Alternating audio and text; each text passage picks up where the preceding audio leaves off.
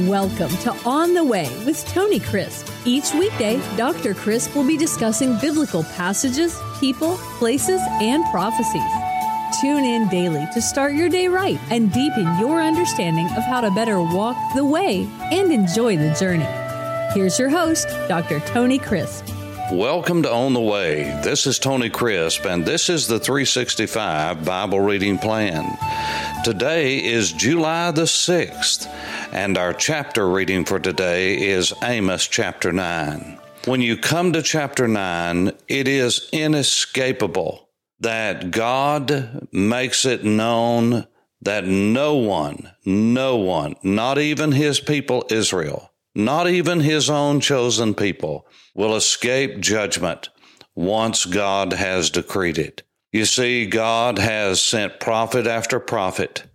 He has done everything he can to ancient Israel, and they will not heed his voice. They are determined to worship false gods.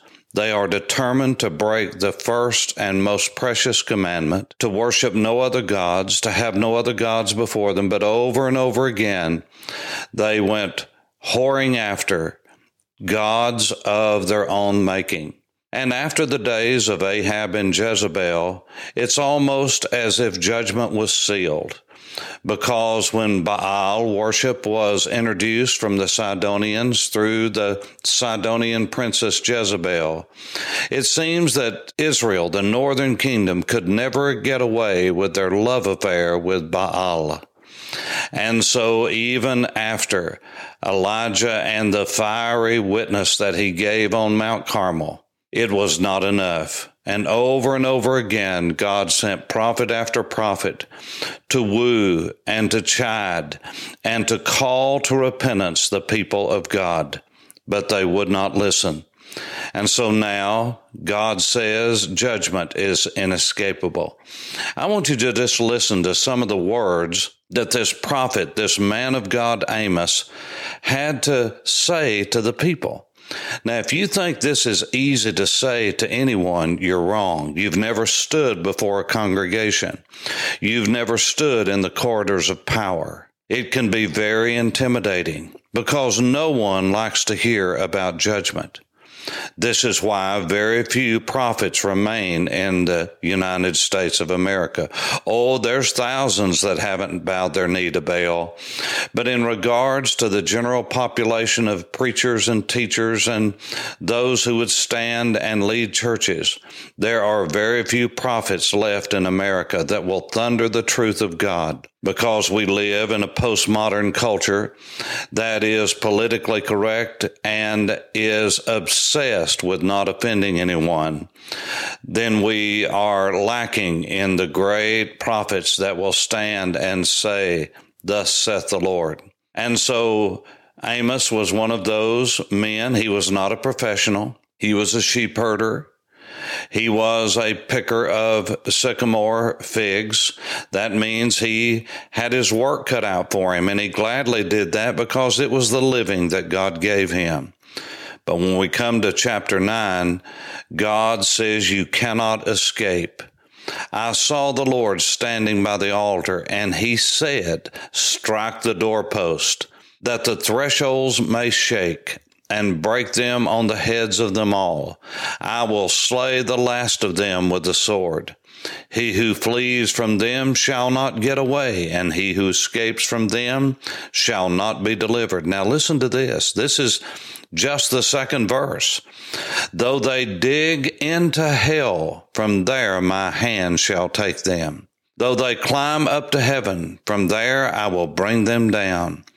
And though they hide themselves on the top of Carmel," Karam El is the way it is said in Hebrew. Karam, the word for garden, as in vineyard, a vineyard, Karam. El, the vineyard of God. The top of Carmel, even to this day, is a natural forest. Even with the recent burns of recent years, when the fires leapt up the mountainsides, Still, there is a grand forest there, an old forest, and it has been a sacred place from antiquity. As a matter of fact, a monastery is built there on the site of the Horns of Carmel. That is the highest point. And the Arabs called it from antiquity, Mukraka. That is the place of the burning. It's always been a sacred place from time immemorial.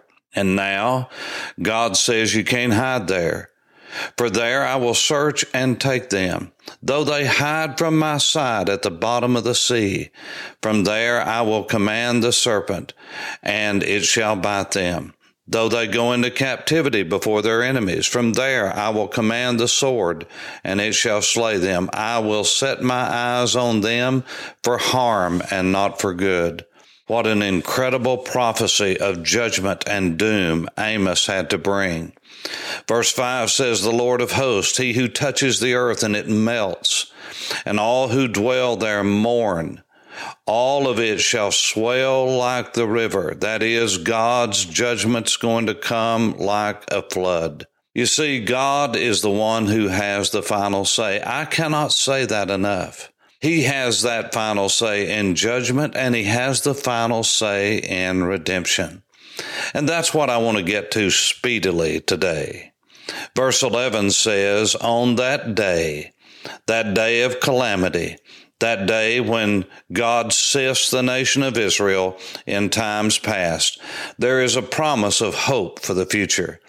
Verse 11 says, on that day I will raise up the tabernacle, the sukkah, that is the little tents and houses and lean-tos that the people lived in the wilderness. It's talking about the house of David, the tabernacle of David, which has fallen down. God says, yes, it's fallen down, but I'm able to repair its damages. I will raise up its ruins and rebuild it as in the days of old. What a nostalgic thought. God says to Israel, who broke away from the dynasty of David, I'm going to raise you up and I'm going to graft you back into the house of David, because I will look at Israel and I will remember my promises that I made to Jacob, whose name was changed to Israel, to his father Yitzhak, and to Abraham. I made a covenant with those men, and I swore I would keep it. I swore by my own name, and I will do it. He said, I will rebuild the house of David, the land of Israel, that they may possess the remnant of Edom, and all the Gentiles who are called by my name, says the Lord who does this thing. You see, it's amazing. God even grafts in the Gentiles to be a part of his restoration and redemption. Aren't you glad? He said, behold, the days are coming, says the Lord, when the plowman shall overtake the reaper, and the treader of grapes him who sows the seeds. The mountains shall drip with sweet wine, and all the hills shall flow with it. God says, I will bring back the captives of my people Israel. They shall build the waste cities and inhabit them. They shall plant vineyards and drink wine from them. They shall also make gardens and eat fruit from them. I have eaten fruit from them. I have seen the vineyards. I have walked in them. I have drunk wine from those vineyards. I have seen the waste places that were once uninhabited. As Mark Twain says, it was a wasteland. It was uninhabited. But God brought his people back. The scripture says the mountains shall drip with sweet wine, and the hills shall flow with it, and it does. And there are such abundant crops and blessings in Israel that the plowman overtakes the reaper, and the treader of grapes with him who sows seed. It is such a marvelous place of agriculture that the Jews of present day modern Israel have taught the world how to farm. They have introduced drip irrigation into a dry and desert land, the Negev, and the world has copied them. They have the highest butter fat of any milk in the world. And to see their dairies operating, and to see the hills with vineyards and vines, and to see the lowlands with the great orchards, and with olives and figs and pomegranates and wheat and barley, to see the olive trees bending with fruit. And then to go into the Negev, the wasteland, the dry place, and to see row after row, mile after mile of greenhouses in the desert. And in many of those greenhouses are flowers, roses. It brings to mind the great prophecy of Isaiah, the desert shall blossom as a rose in the days of Messiah. Are we in the days of Messiah? We are in the days that are just preceding the great coming of Messiah. Yes, he's already been once, but he's coming again. And what we see in the prophet of Amos is a promise of God. Here's what he says in verse 15. I will plant them in their land, and no longer shall they be pulled up from the land I have given them, says the Lord your God. Israel is back in the land to stay. They have been regathered a second time now, and God's work is well on its way to Messiah coming. Jesus is the Messiah, and he's coming again. Saints of God, lift up your head. Your redemption draws nigh. Let's walk on the way together. This is Tony Crisp. Thanks for listening to On the Way with Tony Crisp. Tune in every weekday for information on biblical passages, people, places, and prophecies. Fridays are for your questions. Email your questions to questions@tonycrisp.org. Then just listen for your question to be answered on Friday's podcast. That's questions@tonycrisp.org. Thanks for listening and have a blessed day on the way.